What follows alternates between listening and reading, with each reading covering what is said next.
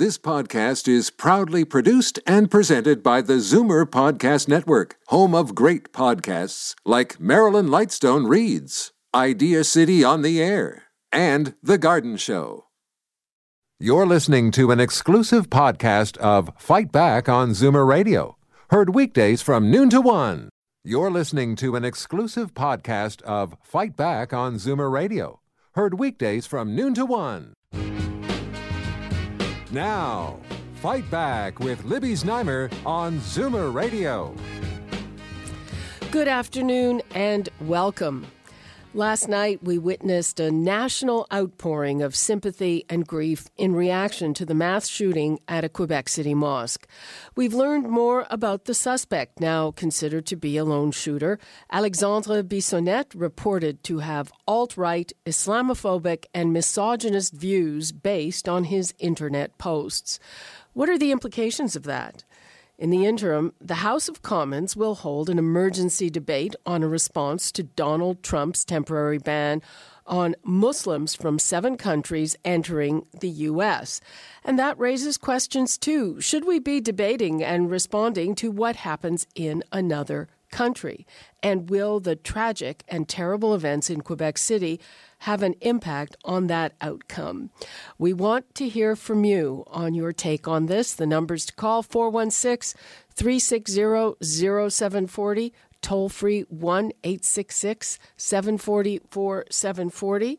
And for some of the answers, we now turn to John Iveson, political columnist at the National Post. Hi, John. Hi, Libby. Wow. So huge fallout. First of all, what do you see as the fallout from what seems to be the facts about this alleged shooter, that he is alt-right and that's what inspired him? Well, I mean, you know, it's hard to separate what happened in Quebec City from what's happening elsewhere. I mean, it seems to me that you can't blame Donald Trump particularly for this individual's actions, clearly, but the environment in which he was operating has been made by people like Trump, by people like Kelly Leach, where, it was interesting to me that on his website he had a shot of a crusader. And just the previous day, Donald Trump had been talking about the number of Christians being killed in the Middle East. You know, this kind of irresponsible talk, I think, has created an environment where... Well, it's true that a huge number of Christians are being killed in the Middle East. I'm not disputing that, but I'm just saying that if you use that kind of rhetoric as the President of the United States, there has been an environment created where sensitivities are heightened and lines are being drawn, divisions are being created. And I think that the fallout from this is going to be that in Canada, the government is trying to calm some of those divisions, smooth over some of those the problems between different groups in society, and express mass sympathy for the shooting. And it was interesting in Parliament yesterday that, you know, I think there still is a Canadian consensus. It may be that the American consensus has been extinguished, but the Canadian consensus is burning brightly, and it operates within broad parameters, and all the parties operated within those broad parameters yesterday. All the leaders of the parties more or less said the same message, and I think that it doesn't mean that they need to agree with each other, but they do operate within certain rules and guidelines, and I think that has been lost elsewhere, and although it was reiterated in Canada yesterday. Yeah, it was actually nice to see the way the politicians reacted, but one thing that has not been raised very much is the fact that, you know, we're a multicultural country, but Quebec seems to be a place that has the most difficulty with this and with what is called reasonable accommodation. In a place like Quebec City, most of the population is much more homogeneous, say, than it would be a place like Toronto.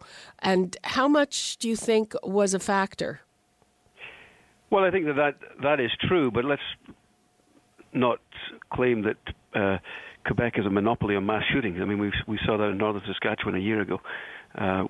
We've seen it elsewhere in Canada. It's not exclusive to Quebec that you have these kinds of shootings, although obviously there have been a number of them. I think there is a particular issue in Quebec. I mean, let's remember the last provincial election campaign where the Parti Québécois was campaigning specifically on more nativist sentiment in policy, to the extent where it was banning Sikhs from wearing turbans playing soccer in Quebec. I mean, it got to ridiculous stages, but the electorate rejected it. The Parti Québécois ran on that ticket and was trounced at the polls. So I don't accept the idea that Quebecers are, by definition, more racist than anywhere else in the country. Well, I wasn't suggesting, I wasn't using the word racist. No, I know you weren't, but the idea being that Quebec is more prone to this type of thing, I'm not so sure about that. Clearly it's a more homogeneous society, and there are sensitivities around language that don't exist generally elsewhere in the country, although there are obviously... And frankly, I think there are sensitivities around religion there. Quebecers in the last, since the Quiet Revolution, have largely rejected their own religion, and they seem to take more offense at outward expressions of religious symbols than other people. No doubt about that. Again, I mean, I remember living in the Saguenay for a little while, and they prided themselves on their attitude towards sex and laughed at the uptight Anglos. But if there were ever any swear words with religious connotations used, they were horrified. I mean, there is a very deep ingrained sensibility to religion, even if it's been rejected, that people still feel... Oh, absolutely. And totally... absolutely, when there was the debate over religious symbols, like the great big cross, they don't consider that a religious symbol. Absolutely. So, it's a very different place. There's no doubt that the twin solitudes still exist. But I think, you saw the outpourings of sympathy for across Quebec City, across Montreal last night. I think that there is it's hard to generalize about how Quebecers feel about immigrants. Well, I think, if anything, this thing, I think, really shocked people and had people take a pause and say, what is going on here? Right, absolutely. I mean, for one thing, there may be some sensitivity around reasonable accommodation, but it's an extremely peaceful place, Quebec City. There was one murder last year. There were 3 the year before. So this is a complete anathema to that whole society. Do you think the fact that this terrible thing happened is going to change our response to the rest of what's going on in the world? As far as what the Trump government is doing? Well, we'll turn to that in a minute. But as far as everything. Well, I think it was a debate that was happening elsewhere until Sunday night. Now it's much closer to home, and I think it's much more visceral. And I think there is, as I said in a column today, I think there was a deep sense of discord in the country when people woke up on Monday morning. It's a sense of almost disbelief and. That we are really dragged right into this thing now. Well, yeah, I mean, I think for a lot of people, it kind of went against how we see ourselves as Canadians. Absolutely. And nobody has, I've not seen any reporting on where did he get the gun? That, I mean, I'm reporting on what's happening on Parliament Hill. I haven't been on the ground there, so I don't know where that gun came from. But clearly it was a high-powered piece of machinery and probably should never have been in his hand. Well, absolutely. I mean, I would like that question answered. John, we're just going to take a call here from Phil in Scarborough. Hello, Phil. Good morning. Good afternoon. Oh, good afternoon. Sorry about that. Good afternoon. I have a question. Like all Canada was in sympathy with the people in Quebec over this yes shooting, But what I take exception to was that the Premier of Quebec, when he was given his little talk, said that he sympathized with all the people in Canada and Quebec. I always thought Quebec was part of Canada. I mean, why would he make a differential between the rest of Canada and Quebec in this talk? This is what this is more my objection to, Well, if you've been listening into my chat with John Iveson, who's on the other line, and I grew up in Quebec, it's a different place, and it definitely there are two solitudes, and it has its own culture for sure. John, do you want to respond to Phil? Well, all I would say is that let's remember who votes for Philip Couillard, and they're all Quebecers. So, and some of them are quite nationalistic Quebecers. So it doesn't surprise me in the slightest that he would refer to Quebecers and Canada. But let's remember too, he's also a federalist politician, so he has that going for him. Yeah, and people who are Quebec nationalists are not necessarily separatists, Phil. But Phil, I hear you, and I understand why that might have given you pause. Let's say. Well, it did, to tell you the truth, because I always thought Quebec was part of Canada, Well, it is. I know it is, but he didn't seem like it, and that's what. Well, I think he does think Quebec is part of Canada, but he would describe himself, I think, as a Quebecer and then a Canadian. Mm-hmm. Okay. Okay. Well, I just thought I would give you my opinion. Okay. Well, thank you for that, Phil. Okay. Thank you. Bye-bye. Have a good day. Okay. Turning to the debate that is going to be happening later in Parliament, John. Is this a debate that we should be having, about our response to something going on in another country, and another country that is, just by the way, the elephant we're sleeping next to? Well, I think that whatever the U.S. government does, it has a knock-on effect, and there's a potential knock-on effect, and we don't know this yet, but there's a potential knock-on effect on what it means for our refugees, for example. We have a thing which is it's called Safe Third Country Agreement with the U.S., whereby we both agree that the other is safe, and therefore we do not transport refugees from one to the other. Well, there's now a call from the NDP to ditch this because they don't consider the U.S. safe for refugees anymore. I think if the U.S. makes its screening policies more stringent for refugees, then that would also have a knock-on effect for us. I think at the moment our National Security Advisor says that they're confident that our level of screening is adequate, but it may be that if they change theirs, then ours won't be. So there are public policy implications. The government has already said it would offer temporary residence to refugees who'd arrived in the U.S. and found that they were in limbo. So we've already taken some steps. That there will be the debate here will be about should we take more. The NDP is also calling for the number of privately sponsored refugees to be increased to pick up some of the slack that may emerge. So there are issues here, but I think that obviously the wider issue is that the people were kind of tiptoeing around this yesterday because of the shooting, I think. But today I think we're going to see the NDP coming out stronger, urging the Prime Minister to be more stringent in his criticism of the Trump ban, because some Conservatives might be critical too. The Liberals have got to be very careful, though, because obviously you're dealing with a man as temperamentally unfit for government as Donald Trump. He believes that if you're not for him, you're against America. And I think the tweet that Justin Trudeau put out on Saturday, where he didn't overtly criticize Trump, but he did point out the differentiation with Canada, and that tweet was picked up around the world by the BBC, by Al Jazeera, by the Wall Street Journal, as being critical of Trump. And Trudeau was put in the window as being in the vanguard of Trump opponents.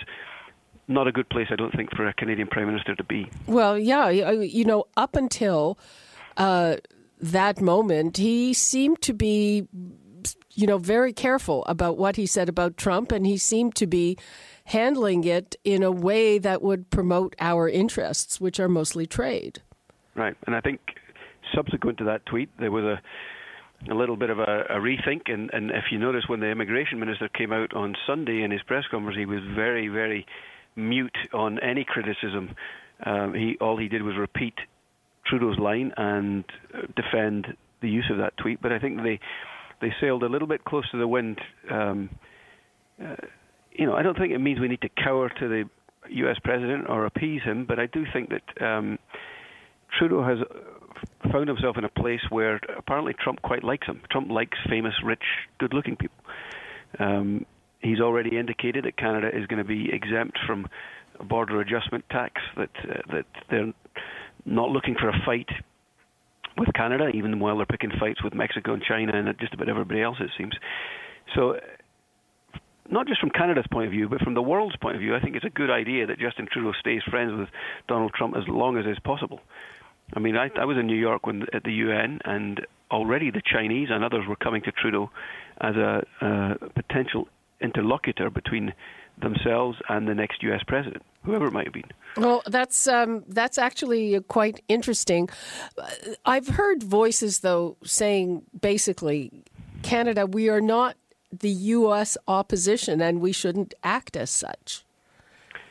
Right. I mean, I think that the government would argue it stands up for its own values and has not made comment on the policies of another country, particularly of its closest friend. I think the Trudeau tweet sailed close to that, but it didn't cross that line, and they have been remarkably diplomatic ever since, and I think that's probably a good idea. Do you think that our government will decide to take more refugees as a result of this, and that it may perhaps be the result of some kind of guilt or political correctness resulting from that shooting? I think that we may take more refugees, but I don't think it'll be because of the shooting. I think it's an act of humanity. I think it's the government's quite sincere in its talk about Canada being a welcoming home, about being diversity being its strength. So I think that we probably will end up taking more refugees. I don't anticipate those numbers are going to be massively different, but I don't suspect that it's as a result of the shooting, though. Okay, well, let's take a call from Jody in Scarborough. Hi, Jody. Hi, Libby. Hi. I just had a comment. I mean, the thing in Quebec certainly was horrific and a terrible, terrible thing. But my thinking is, Libby, why don't we learn from other countries that have been at this a lot longer than we have? For example, France. They've had immigration, and a lot of it for much longer than we have, from the Muslim world. I spent a couple of months there in the fall, and it's just horrific, the division there between the two cultures. Horrible, horrible thing. And you look at other countries as well. Now, Austria has decided to ban the face covering. We're not getting involved with that country. We're not criticizing them or whatever. But when we take in people and we say we're accepting you as you are, and then a few years down the road say, oh, okay, now we're going to change this. You can't do this anymore. It's a takeaway. And that's what leads to all this frustration, anger, and hatred and racism. Now, racism works both ways. It's not just everybody against the Muslims. The Muslims give it back the other way as well. Well, you're right that there are places in Europe, in France, there are places in Scandinavia that are basically no-go, and it's very difficult with that population. And John, do you think that Canada's I'm sorry? That Canada's welcoming stance is going to prevent that from ever happening here? No, well, now we have apartment buildings that are Muslim only. We bend our rules where I think all people generally are good law-abiding citizens, but some, because of their beliefs or religion, it prohibits them from following the law. John, do you have a response to that? Well, Can I give you an example? Just a sec, Jody. Okay. Let John respond. I traveled all over the country in the election in the fall of 2015, and I went to Scarborough, I went to Brampton and Mississauga and Vancouver and right across the country, every big city in the country, and I don't see the problems that, I mean, there will be pockets where there are apartment blocks that are Muslim only, but I think that compared to much of Europe, Canada's done a great job in integrating immigrants. And I think it's because we're still young at it compared to them. And as I was saying about, maybe we should rethink our laws when we're accepting another culture. Maybe we need to change our laws somehow in order to integrate their beliefs as well. Well, we have freedom of religion. I don't know. Yeah, we have freedom of religion, but There are concerns that some of the things that the government is doing are going to lead to Sharia law or blasphemy laws. Well, it's here. It's here now. Well, no, it's not. I have Muslim neighbors, and I'm so sad to say I have been in my house here in Scarborough for 47 years, and I've had a variety of different nationalities living in the community, and I am so saddened. I have a neighbor now that because of their beliefs, the husband will not look up at me or he will walk away if he sees me. The wife, she can only talk to me when he's not around. When he goes to work, she will come and, lovely lady, and, we'll chat and so on. And she tells me a lot about their community. She is governed by Sharia law, as are all her relatives. Right, but in public, we're certainly not governed by... There is no federal statute that is a Sharia law. No, but it's here, and that's the Well, yeah. I mean, informally in the community, I'm sure it is. Yeah. Yeah. Well, anyway, it's as I say, if we could just learn from other countries, so we don't add to the hatred and the resentment. Just look towards them and see which path they have taken, and maybe we can just tweak things a little bit better. Okay, Jody. Thanks for your call. Bye-bye. Bye-bye. Going to give the numbers out again. We have just a few minutes left in this conversation. 416-360-0740, toll free 1-866-744-740. We're talking about the fallout from the mass shooting at a Quebec City mosque. We now know that the suspect is considered to be a lone shooter, reported to have alt-right and Islamophobic views. We're wondering what the fallout from that will be. In the House of Commons, they're preparing to debate Donald Trump's temporary ban on Muslims from 7 countries. And we know that the NDP is going to want to have Canada take in more refugees as a result. And wondering what the result of that's going to be. John, do you think that anything concrete, is there going to be some kind of decision after tonight's emergency debate? Well, the emergency debates don't often produce immediate action, but in this one, the government may say it's loosening some kind of statute. I don't foresee them making changes that the NDP want. I think for them to renounce this safe country status for the U.S. would be a real safe third country agreement, it's called. If they were to renounce that, it would essentially be saying that the U.S. is unsafe for refugees. I don't think the government of Canada is going to do that. But we may see some ceilings lifted in the numbers of private sponsors, minor changes. But I think it's really more a symbolic debate rather than anything that's going to be practical. Okay. And I've heard members of all 3 parties, and they actually seem to agree on those things, including the Conservatives. This is not a really contentious debate. There's not set sides in it. Some of the Conservative leadership candidates, I'm sure, would like to weigh in on it, and they're probably stronger in their beliefs, particularly Kelly Leitch, than many of the current leadership, the front bench of the Conservative Party. And it may be that she gets involved as she's in the House. Now that would be pretty interesting, but at the moment the Conservative Party is pretty much on side with where the government is on this, I think. And you've just mentioned Kelly Leitch. Do you think this incident is going to have an effect on her bid? I do. I think more the Trump ban than the shooting. It seems to me that if you're proposing an extreme vetting policy, the way that the same as the one that Donald Trump's just brought in, you could point to this and say it didn't go. If you're a rival of Kelly Leitch, and point it, look, it didn't work out so well. So I think her campaign has just taken on a major, a few jugs of water there. Okay, we have time for one more quick call before we have to switch gears. So let us go to Tracy in Norwood. Hi, Tracy. Hi, how are you today? Fine, how are you? I'm not too bad. You're on the air, go ahead. Yeah, I'm not prejudiced or biased against anybody. I don't care what color your skin is or what religion you do or anything else. Don't misunderstand me. And I think what happened in Quebec is dastardly. There's no good thing to say about any of it.